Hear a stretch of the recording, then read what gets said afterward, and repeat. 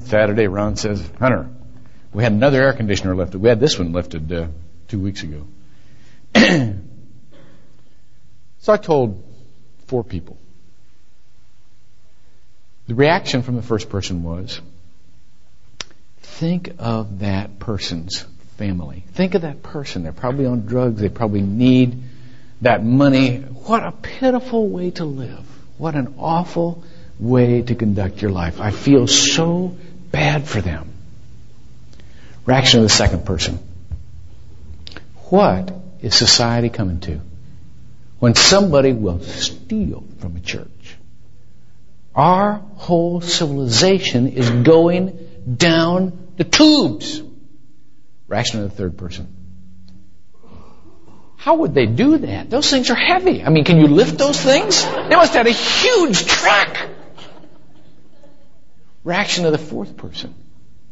How much is one of those things? How much does that cost? I mean, who's going to pay for that? How are we going to manage that? Now, if I were to say, for example, to the fourth person, you're worried about money? Don't you realize our whole civilization going down the tubes when people get so low they steal from God? What would that fourth person go? What if I said to the first person, yeah, what you could think of it in terms of that poor, family and all that kind of stuff, but for crying out loud, can't you see any bigger picture than that? Or to say to the person who said, how in the world would they get one of those suckers on a truck? To say to them, don't you have any empathy for the family and what they must be going through? It's all drug related. What would happen to those people? More yet, what would happen to me if I actually thought like that? These people are so off base, they don't even know how to think of something like this. I want to talk today from 1 Corinthians 12. Later on, as you know, we're going through a short mini-series on the church. And later on, I will speak to you about individual giftedness. But there is even a more important issue from 1 Corinthians 12. And this is one of the few times when I will ever speak generally about an entire chapter. There is a basic issue brought out in this chapter when it talks about our giftedness. When it talks about our giftedness and about how we are wired. And the more basic issue is this. Can we accept how we're wired as a gift from God? Can we accept how other people are wired as a gift from God? You see, none of those responses were wrong. All of them just indicate a different thinking process. And the third thing is, can we accept that God has brought all of us together into one church and hasn't made a mistake about it? First things first. It is very important for we as Christians to differentiate the theology of evolution from the theology of creation. Now, I'm not talking biology here. I'm talking theology. The theology of evolution is basically this: that you are a product of chance mutations down through the years. And therefore, because you are a product of chance mutations, you have no meaning in yourself. You must wrest your meaning and purpose from this world. And therefore, you are, for the rest of your life, to get people to tell you that you are important, to get the people to tell you that you are worth something, to get people to tell you that you have a purpose in this world. That is at the opposite end of the spectrum from the theology of creation. In Psalm 139, and most of you know this by heart, but you don't yet know it in your heart. Those are two different things, by the way. You have not yet grasped this because of the common sense of self-deprecation that I see week after week among the family of God. If you will turn, if you have your scriptures, to verse 13, and then verse 15 and verse 16, just listen to this. It's David speaking to God on behalf of all of us. For thou didst form me, thou didst form my inward parts. Thou didst weave me in my mother's womb. Weave is a word for something particular, intentional. And it says in verse 15, my frame was not hidden from thee when I was made in secret and skillfully wrought in the depths of the earth. Thine eyes have seen my unformed substance. Now listen to this. And in thy book they all were written, the days that were ordained for me, when as yet there was not one of them. Do you understand what that's saying? Do you understand that God has a particular purpose? There is no such thing in God's eyes as a mass of cells. There is always a creation for a purpose in His world. And therefore your purpose can never be bestowed upon you or taken away from you by any other person. It is from you from the very beginning. Now, what does that say about our acceptance of the way we are wired? God wired you like you are so that you could fulfill the purpose that He has ordained for you in the book of life. You are no accident. You do not think like you do because you are a product of mutation. God had a particular purpose in mind when He made you, and therefore, when you see the difference between you and another person, please do not think that you are the lesser of the two. That's what I see week after week. If I'm different from someone else, I must be the one out of it. Never thinking that both of us can have a place and both of us can need each other. In 1 Corinthians 12 it says, well, because I'm not an eye, I'm of no use to the body. Or shall the foot say, because I'm not a hand, I just have no place. That's the attitude many Christians have about the way they are wired, about the way that they think. There is a book by Dr. Carl Menninger, famous Christian psychologist, called Man Against Himself. And in that book he examines suicide. But he doesn't just examine the radical, final, physical suicide. He examines the way we commit what he calls chronic suicide. And he puts in that category our different addictions and our different antisocial behaviors and our different attempts at martyrdom and asceticism and things like that. The way we eliminate ourselves. I'm saying that to discover your gift, you have to first accept yourself the way that you were made. You must first be able to say, God intended me to be like this, even with the obvious shortcomings I have. Now I want to show you something. In chapter 4 of Exodus, the Lord is having His famous dialogue with Moses. And He's going to Moses, and Moses has this cush job, Would you pump that down just a little bit more? I'm getting a lot of feedback here. Moses has this cush job of a shepherd, and the Lord goes to him and says, I want you to save all my people. I want you to go in and face Pharaoh, okay? And Moses, of course, does not say, okay. Well, the first thing that goes through Moses' mind is that there are a lot of people a lot more qualified than I am, Lord. A lot more qualified. And he starts reading the riot act like, who am I? And God says, well, I'll be with you. Well, who will I say sent me? All of these are things I'm sure you haven't thought of, God. And God just goes on down the list and says, oh, sure, I have. And finally, out of desperation, he gets to verse 10. And he starts to tell the Lord about his shortcomings that he's sure the Lord hasn't noticed. And it says, then Moses says to the Lord, please, Lord, I have never been eloquent, neither recently nor in past time, in case you haven't been looking. Okay? Nor since thou hast spoken to thy servant. I'm stuttering even now. You know, I have whatever that speech impediment was, whether it was a stutter, whether it was a lisp, he noticed it wasn't going away, even when God was talking, and he was talking back to God. Now look at the next phrase. I want you to see this, and I want you to see it clearly. For I am slow of speech and slow of tongue, and the Lord said to him, who made man's mouth? Now watch this. Or who makes him dumb, or deaf, or seeing, or blind? Is it not I, the Lord? Now here's what I want you to notice.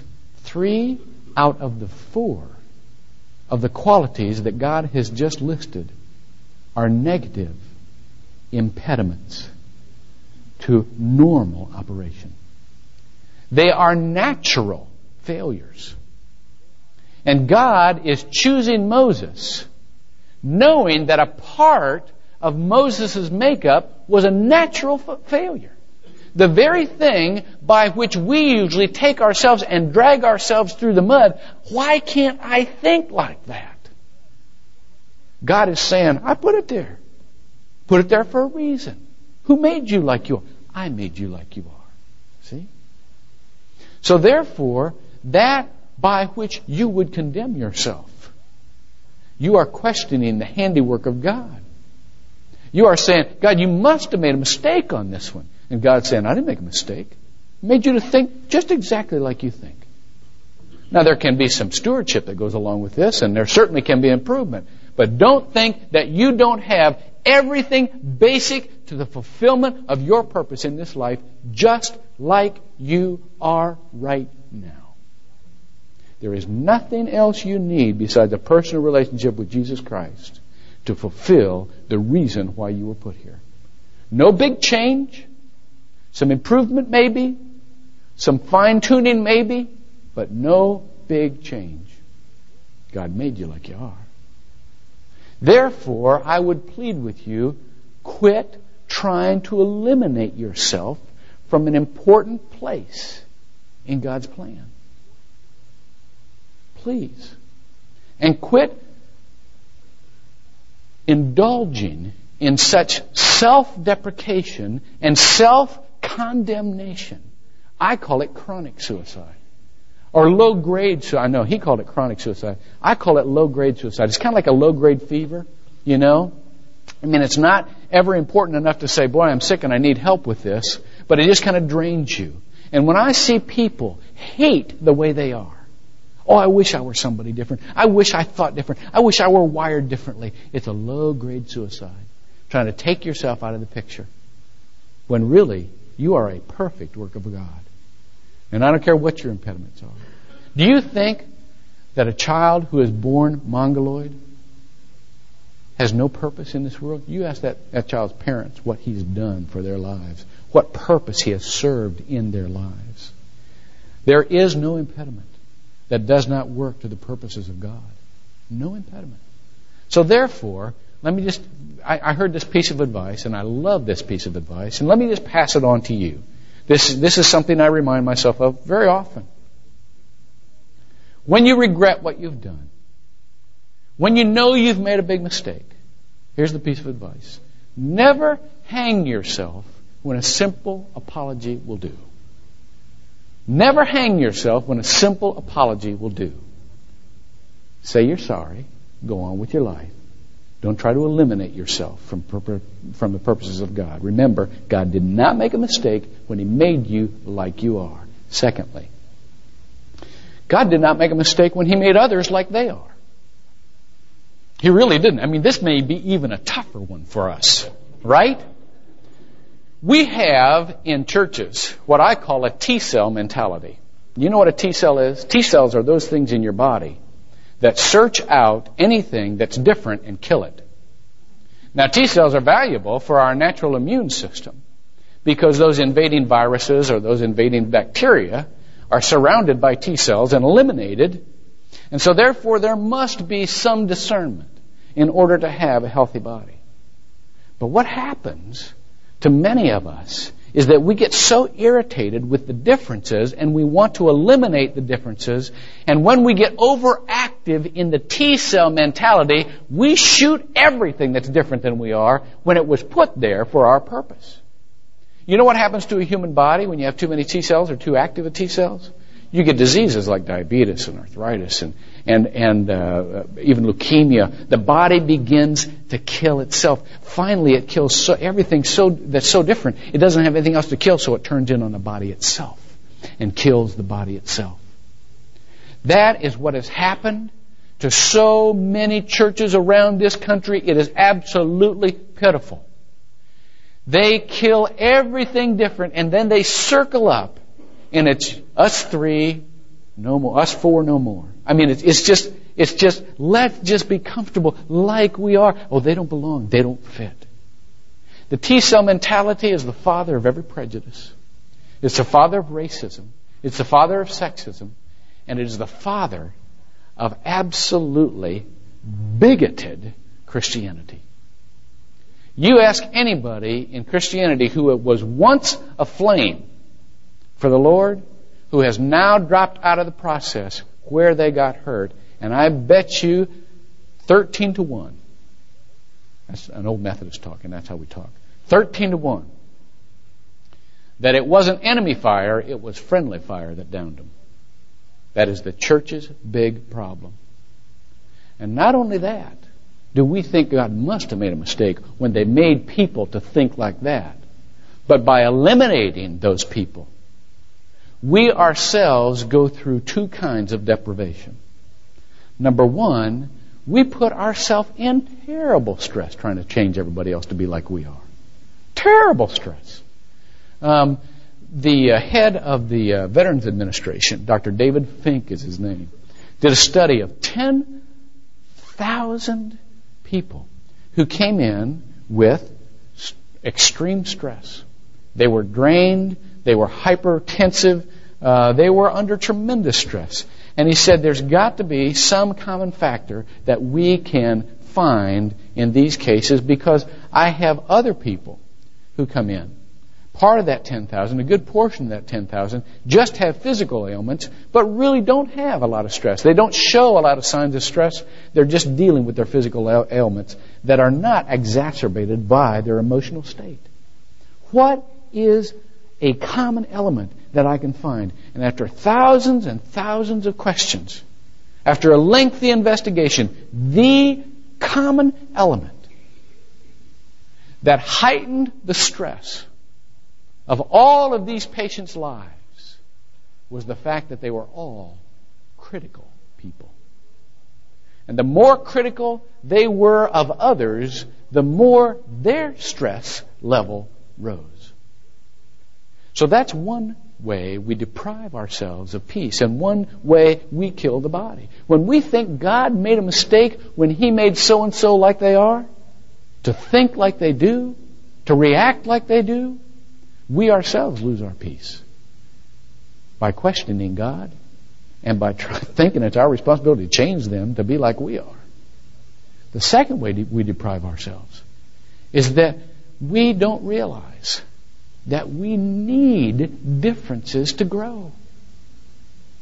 The third thing I want to tell you before I go into this point is that not only did God not make a mistake when He wired you like He did, and not only did He not make a mistake when He wired others like He did, but He didn't make a mistake when He called us all together. Different. There is an enormous pressure from society to conform. Enormous pressure in the church to conform. But I say to you that you don't learn anything from somebody who agrees with you all the time. And if the mission of this church is to mature in Christ, we will have no maturity without disagreement. You understand that? Or without at least the disagreement that is implied by variety. The world would say to us that uniformity and unity are the same thing.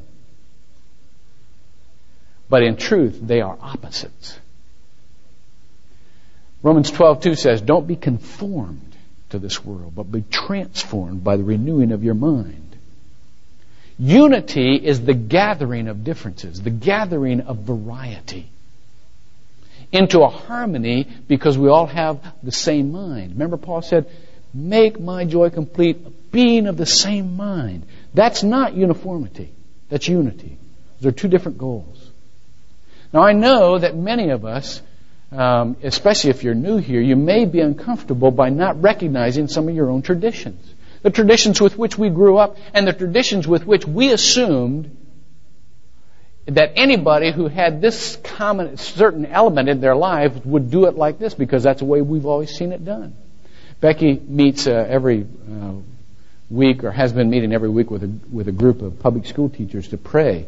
They're all Christians and they pray. They get together and pray for the kids, pray for themselves, pray for survival.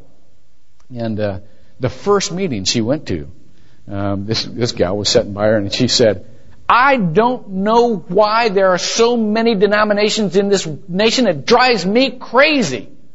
And Becky was thinking, well, she's going, for ultimate unity of all Christians and that the church may be one, John 17, so on and so forth. And Becky said, yeah. And then she completed her sentence. Why can't everybody be a Baptist? And Becky went, oh, well, that's a different direction than I thought you were going, But she couldn't understand why everybody couldn't be a Baptist. It takes special wiring to be a Baptist. And enjoy it. It does. It takes special wiring. It does. By the way, this is another thing. I got a note this week, and I get these every once in a while. Why don't you ever have altar calls so that people can be saved? Well, altar calls are a wonderful thing, and from time to time we do. We have altar calls. But I know that was from a Baptist. Because that is the one thing they associate with salvation. Now listen, in order to hear the fullness of what God has for us, you have to get yourself out of that uniformity of thought and linking salvation with an altar call. I didn't have an altar call last week.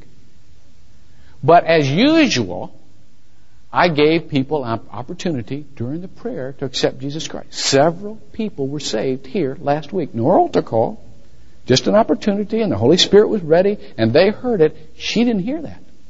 She didn't hear that altar, or she didn't hear that invitation, because she had linked the invitation simply with an altar call. There are people who link praise only when you've got your hands up.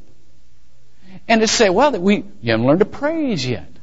See? It's not a posture of the body, it's a posture of the heart.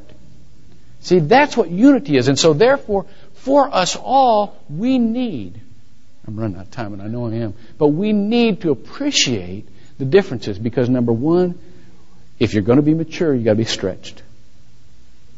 If you're going to be stretched, you've got to have differences. And if you're going to have differences, you've got to depend on a source that is higher than you are, on a picture that is bigger than you have. One of the things that is fascinating me right now is that the transition in colleges in the last 15 years has been phenomenal. Sometime after I got out of college, or I think it was even happening when I was in college, every person went to college in order to be trained for a vocation. Now, there were people who certainly changed majors 5 or 6 times. That's pretty normal for a kid going to college. But everybody had a vocation in mind. And they took classes in order to be trained for that vocation. More and more nowadays, college professors and college counselors are saying what you need to do is come here for a liberal arts foundation so that we can teach you not how to do a certain job, but we can teach you how to think. Those are two different things. Because you see, as fast as our society is changing, by the time you get out of college, this job may not even be a job anymore. But if you know how to think, anything you want to do, you can do. The church has the same responsibility. Instead of training people to be certain kinds of Christians or to have certain gifts very, very, very specifically and operate very, very, very competently, we need to let people know how to think. Because you're going to face many different things in this world. And in order to be able to speak Christ into different situations, you see, the measure of a church is not how many people we can get to think like we think, but how many differences we can turn toward the Lord. That's the measure of a church. That's where we're going. So accept yourself like you are, will you? It's a gift of God. Accept others like they are, will you? It's a gift of God. And accept the differences here as a gift of God, not for your comfort, but for your growth. Will you pray with me?